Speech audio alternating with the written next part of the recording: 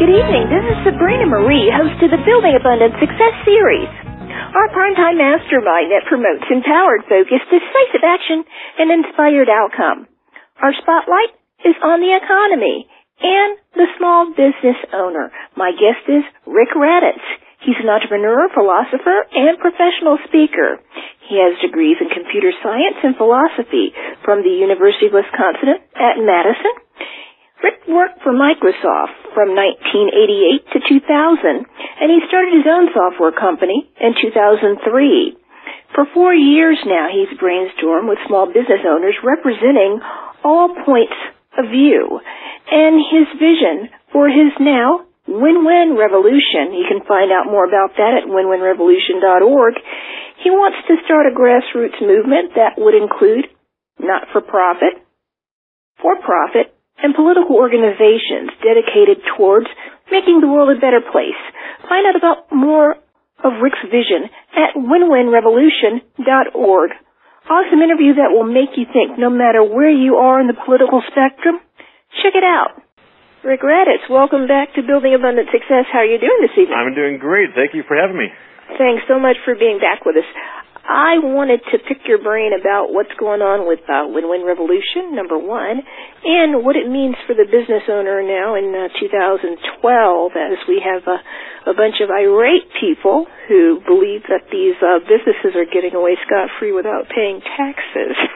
Yeah. The whole topic of good versus greed is, that's the issue of the day in all of its forms. And right now, there's no clear, obvious answer to all these things. We all have our points of view, and so there's a big argument. And that's really what the Win-Win Revolution is all about. The quick summary for those who didn't hear the first interview with me, the Win-Win Revolution is this really simple idea that if we limit government the way the political right wants, the right will be happy.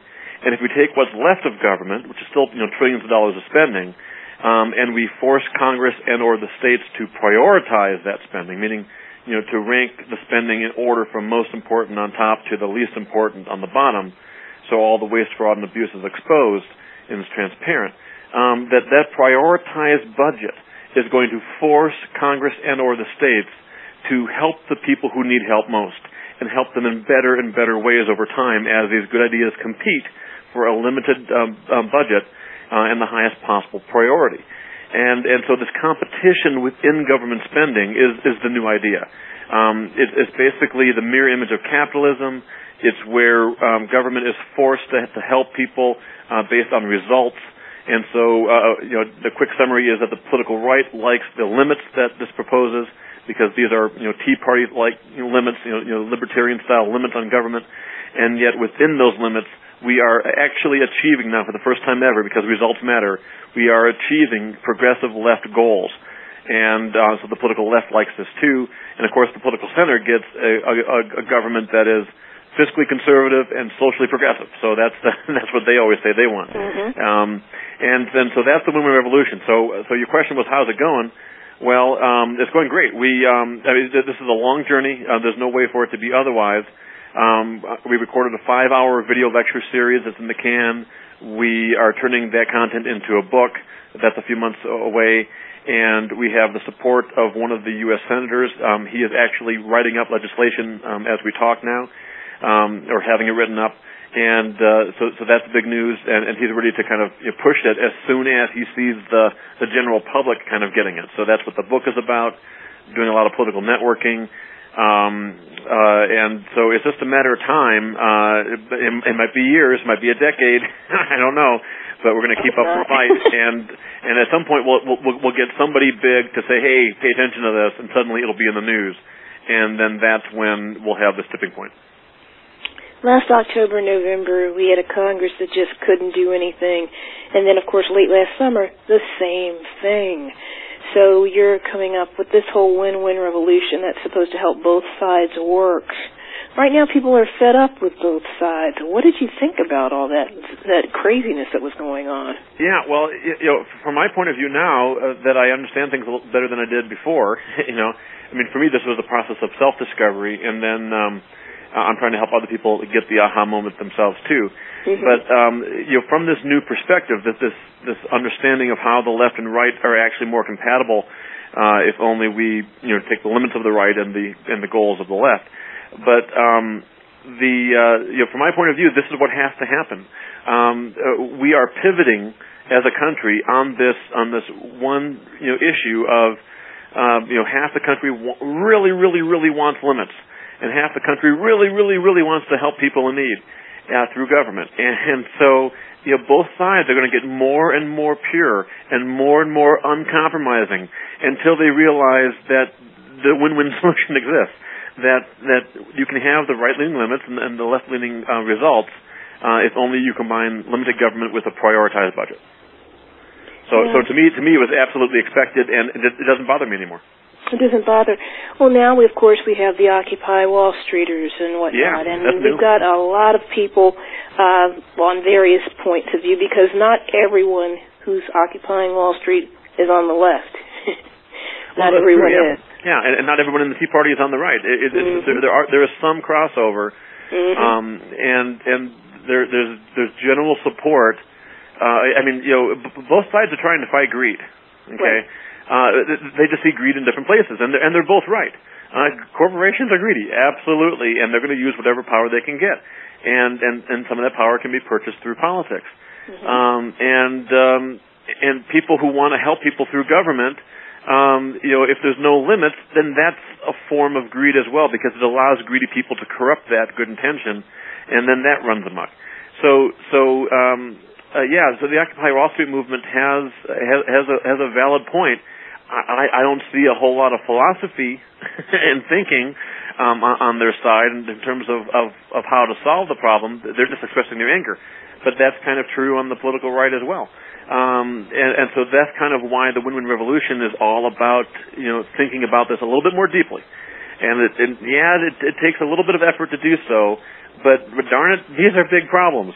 If you think they can be solved by your gut emotion, well, then you're a cog in the machine. You are in fact part of the solution, because your gut instinct on the left or right is helping to create this polarized nation that will eventually see the grand compromise, if you will, that the win-win solution provides. But those of us who have taken a step back and see how the fight is developing, and we can say, oh, okay, this is why they believe that, and this is what they're missing, and this is why those guys believe that, and this is what they're missing, and then we can just sit back and kind of smile and say, okay, history is happening as it should. This is the fight we're supposed to be having. And I wish I could open their eyes, but oh well, that's life, and we'll go on. Okay, well, getting back to a question I posed to you in our first interview, now that we're on this side of the Occupy Wall Street in 2012, what do you think about more entrepreneurship? Because we have a lot of jobs that have been sent in the last 10, 15 or more years overseas. We're not entrepreneurial like we once used to be. Do you think that that's going to help us? Well, first of all, I disagree that we're not as entrepreneurial as we used to be. I think we've never been more entrepreneurial. Okay. Now, entrepreneurship, like anything else, isn't going to go in a straight line. So I'm not talking about the latest, change in the curve the last year or two. I'm not worried about that. But the internet is the world's most automatable, lowest cost medium for business. Okay, right. It has created so many entrepreneurs. In fact, it has made jobs into businesses. In that, you used to work for a company, and now you work from home for 3 companies, making twice as much money. We are going to. The trend is more and more entrepreneurship as networks get more powerful than corporations. That will happen in time. It'll happen over time, but that's the trend. So first of all, I'm not worried about our entrepreneurial spirit at all. I am a little worried that government being so big and so involved in so many things does make it harder for entrepreneurs But again, through the Women Revolution insights, I see that eventually ending. Whether we are the key to ending, or this happens on its own, I don't know. But eventually that will stop, and we will solve this problem. Now, regarding outsourcing, you see, I personally don't see any other way. What are you going to do? It's my freedom to hire anyone I want to get a job done. It's my money. Okay, I pay my taxes. The money that's left over, I can use pretty much any way I want. And I can hire a Fred here in Indianapolis. I can hire Barney in Denver. I can hire somebody else overseas. That's my freedom. And so if the U.S. wants to have jobs here, darn it, we've got to be competitive versus the rest of the world. And do we really want those jobs? I'm not sure. If you see about the conditions in other countries, and here's the goofy thing. It's like we may hear about some factory and how horrible it is, but those people want those jobs, and their life gets worse if those jobs end. Studies have proven that, because that's how sucky life is over there.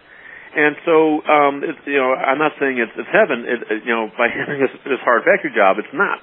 But it is an improvement over their hell. And so the bottom line is, like Steve Jobs told President Obama, apparently, in an interview, just slightly before his untimely death, that those jobs aren't coming back. They just are not coming back. At least not until the rest of the world is at parity with us. Until they don't want the jobs either.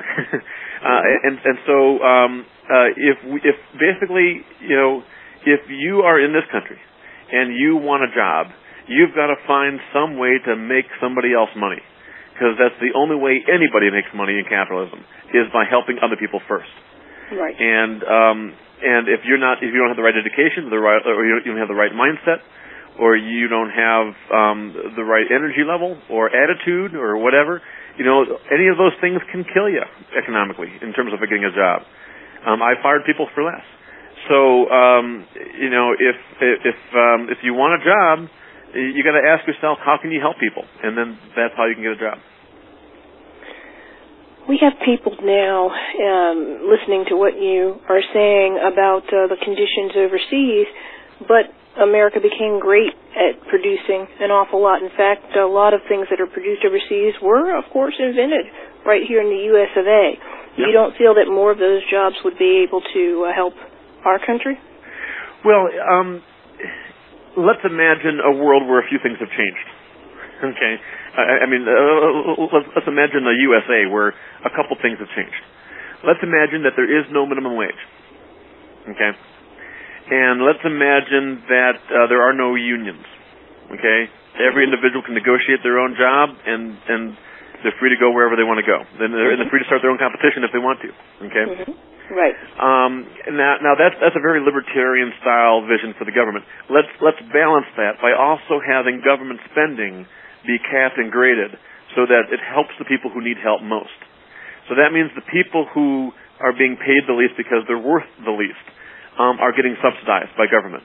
That means that their health care and other, even their training or retraining and so on is being, even their salaries perhaps in some cases, are being subsidized so that they can get into the workplace easier. So in that scenario, then the U.S. can start to bring back some of those low-paying jobs, because now we have a full spectrum of jobs. You see, by having things like a minimum wage, what we're basically saying is, if anybody who can do the job for less overseas has a job, okay? Yeah. And anyone who isn't worth minimum wage here in the U.S. has no job. Okay, that's what a minimum wage does. Now, the people on the political right are often in favor of eliminating or reducing minimum wage for that very reason. And the people on the political left are concerned about doing that. They want the opposite. They want to raise minimum wage because they want to help people. But the way to help people in this scenario, again, is setting capitalism free and paying people what they're worth, and so that they can get traction and get education in the workplace and learn that job and become worth more. And then in parallel, you have this charityism thing, this charitable government thing, where government is subsidizing the people who need help most, and that's taking the place of minimum wage. the lower end worker still gets a living wage and benefits, etc. They're just not getting it by the employer being mandated. They're getting it by the government subsidizing. And it sounds the same almost, but it's incredibly different because, as Milton Friedman said, there is all the world in the difference between two things that sound very similar. The first being 80% of the people voting for the top 10% to give the money to the bottom 10%. Okay, that's kind of a use of force. And there's a difference between that and 90% of the people voting to help the bottom 10%. That's called charity, and that is compatible with freedom of opportunity and even social justice. So under that scenario, we could bring those lower end jobs back. Because I could hire, if I could hire people for $2 an hour and I can make $4, they're hired and they got a job. And by getting that job experience, they'll be worth more, and they'll want a raise and they'll deserve it. And then they'll go to work for somebody else because they have a job history. And that's the only way we solve that problem on the low end. Now, going from there to the situation that many people who are occupying Wall Street and just many Americans in general are mad at. The banks, Freddie Mae, Fannie, was it Freddie Mae, Fannie, all these other people, Freddie Mac, Yeah, they're just angry about, the fact that they felt that they were duped. And now we have the housing crisis, the banking crisis, etc. I know that there's some self-responsibility in this. What did you think about that? Well, the first thing is there's blame to go around pretty much everywhere. Okay, so it's hard to be, if anyone's singling out one thing, like it's the banks or it's the government or it's capitalism. No, the blame goes all around. First of all, let's cover the banks. You mentioned the banks. The banks are going to make decisions, and sometimes they're going to be bad decisions.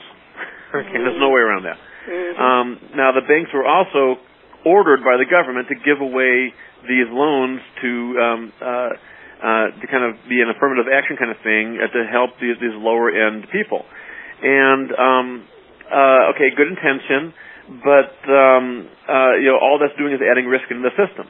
Now, I don't view that as the cause, because that was known to the people investing in these I forget all the names that they call them, but the credit default swaps and all this kind of stuff, whatever this all ends up being rolled up into.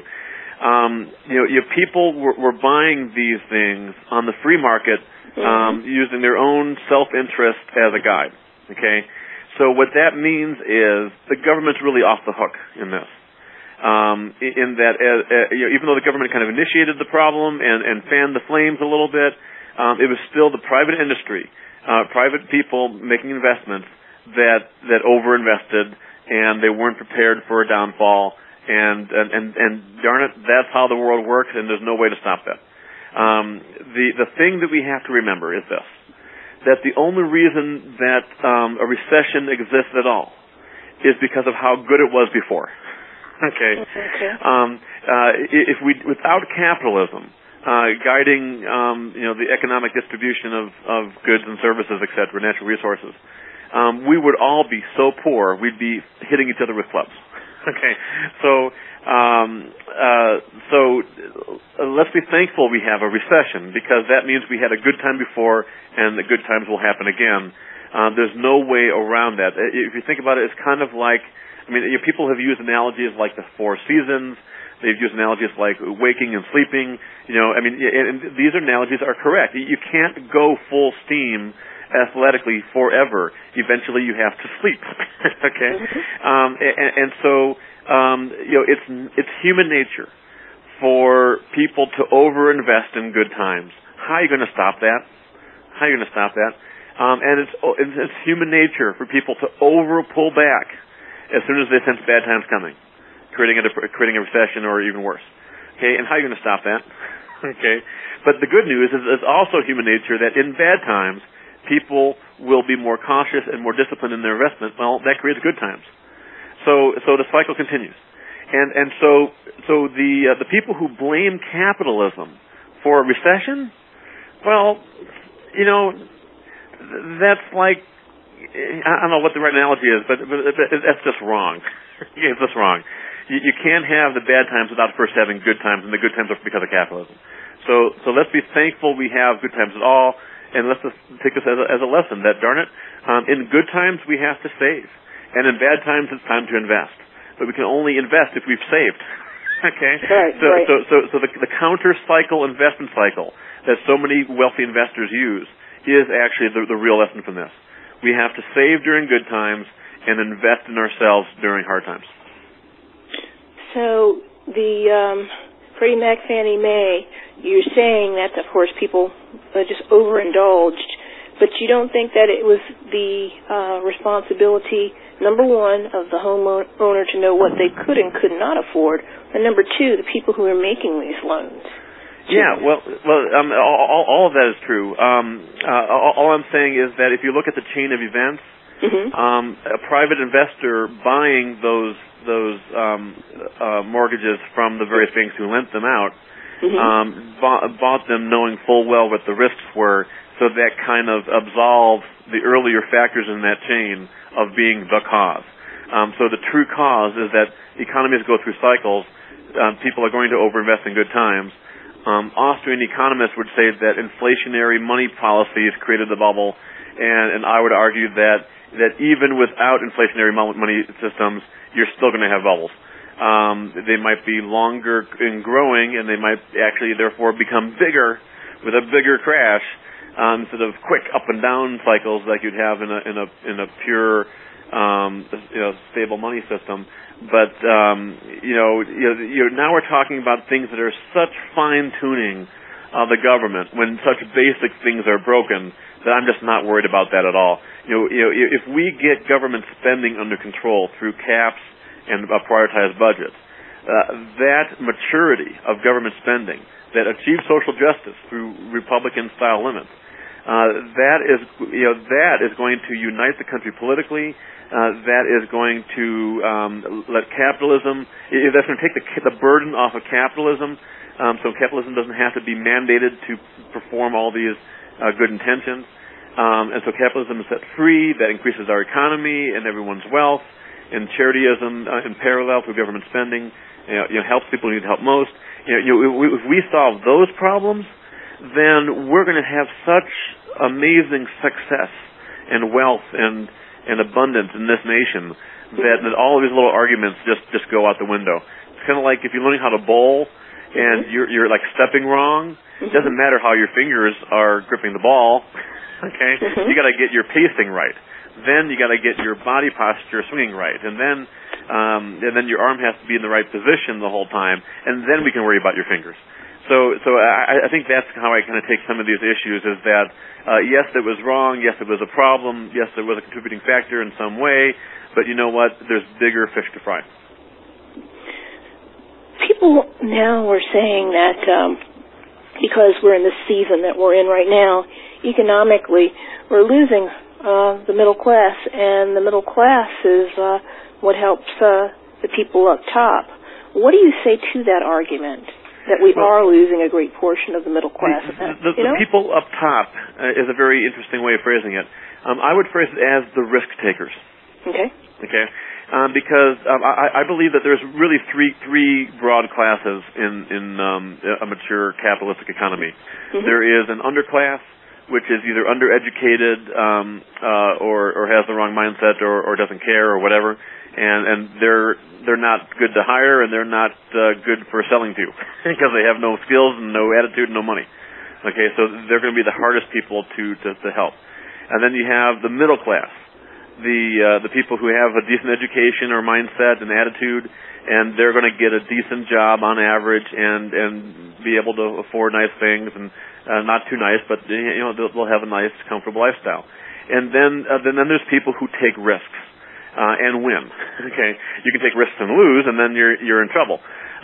But you take risks and win, and capitalism will richly reward you for having served the middle class. And so yes, the middle class does is what feeds the rich. but the rich got rich because they took a risk. They risked their money. And so I think it's very important to point out. Now, but see, all of this is very dynamic. Okay, it's capitalism that creates the middle class. So I guess here's the question: which came first, capitalism or the middle class? The answer is capitalism came first. Capitalism created the middle class, and so it's not fair to say that the middle class disappearing is causing a problem for capitalism. It's just the opposite. We're screwing up capitalism somehow, in that it's not sustaining the middle class anymore.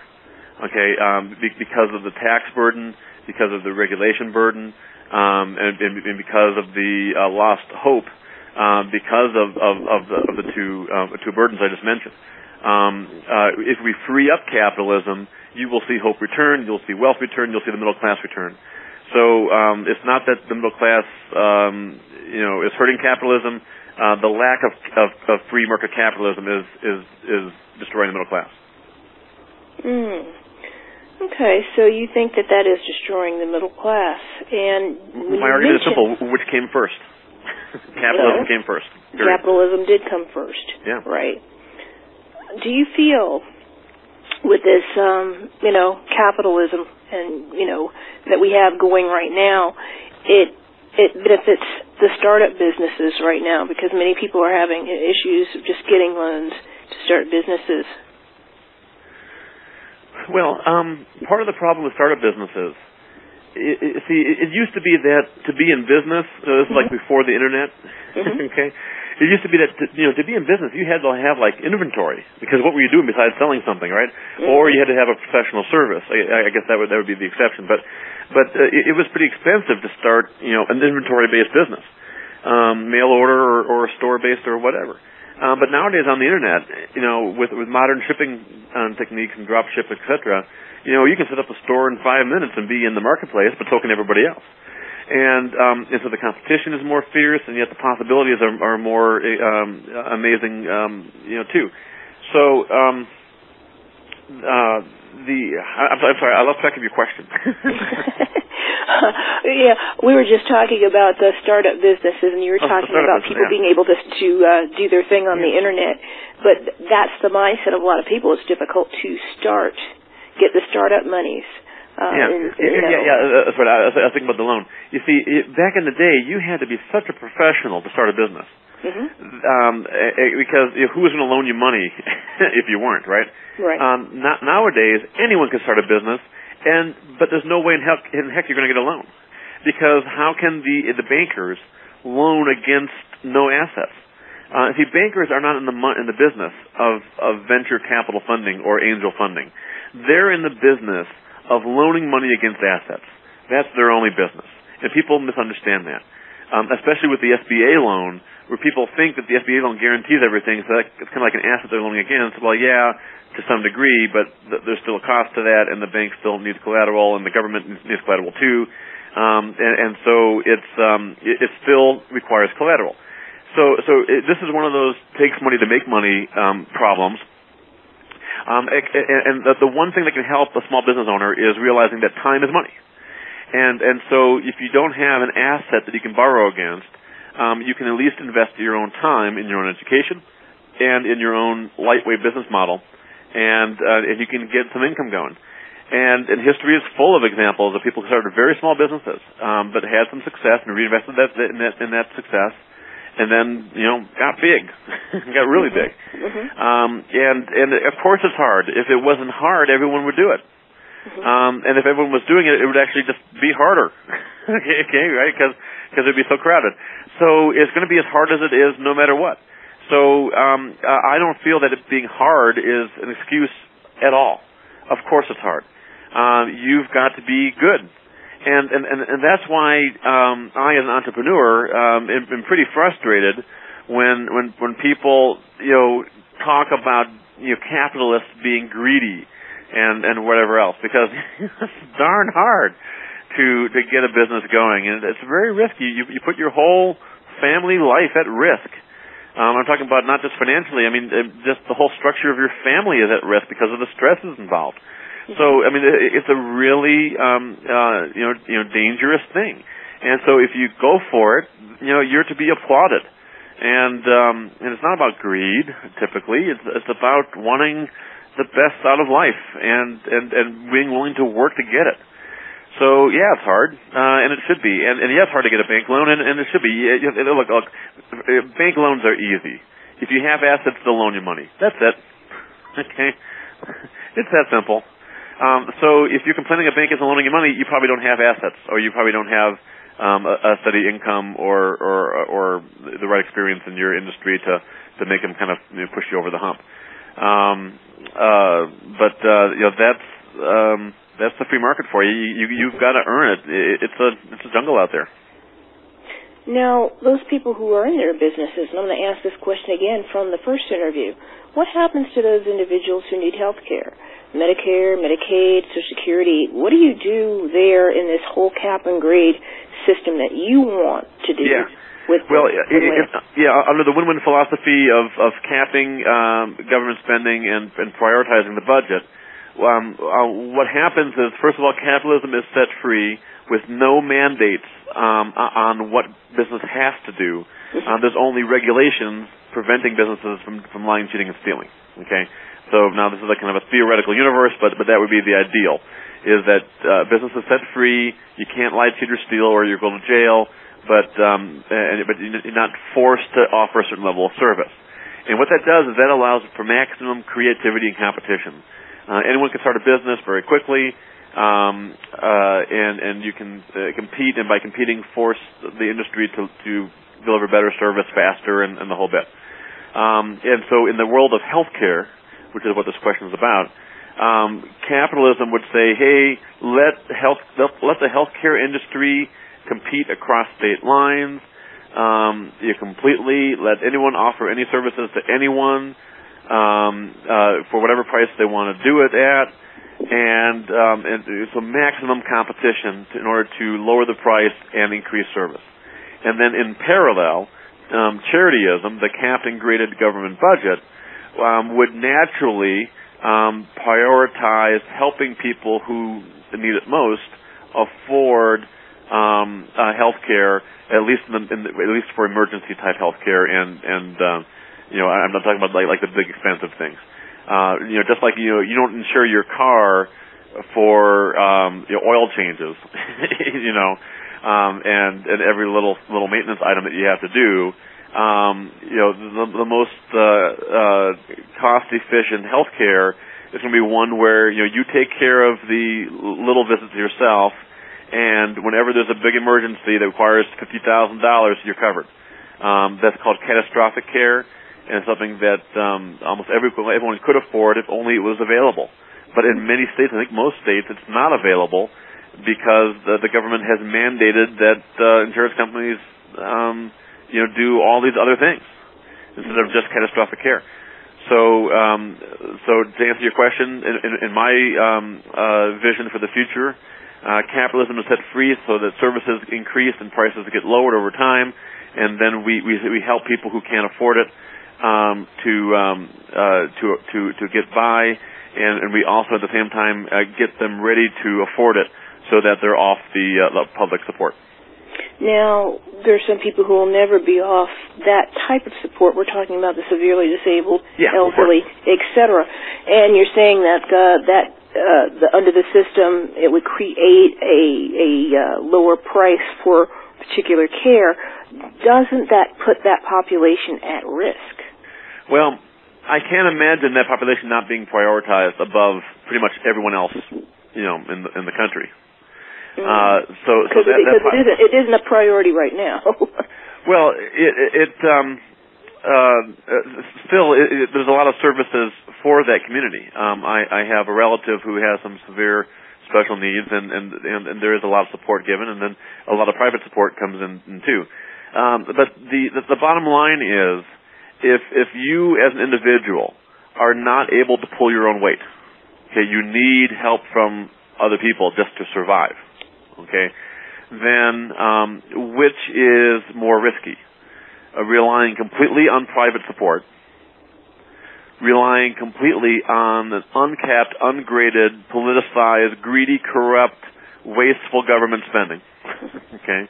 Or relying on a capped and graded government budget where the priority is transparent. I'm going to say that the people who are truly in the situation, I think they get helped more by a transparent, prioritized budget. And I think the proof of that is in how Oregon prioritized their Medicaid. Okay? They had to go and do that twice because of how hard it was, and they had to make it a very political process, and they had to make it more transparent. And by doing so, they made it very clear how they're going to help the people who need help most. Now, I don't think the Medicaid budget necessarily focuses on special need cases. I think there's other government programs that focus on that. So I'm not sure that they address this issue perfectly squarely. But that's an example of how transparency does force government to make better decisions.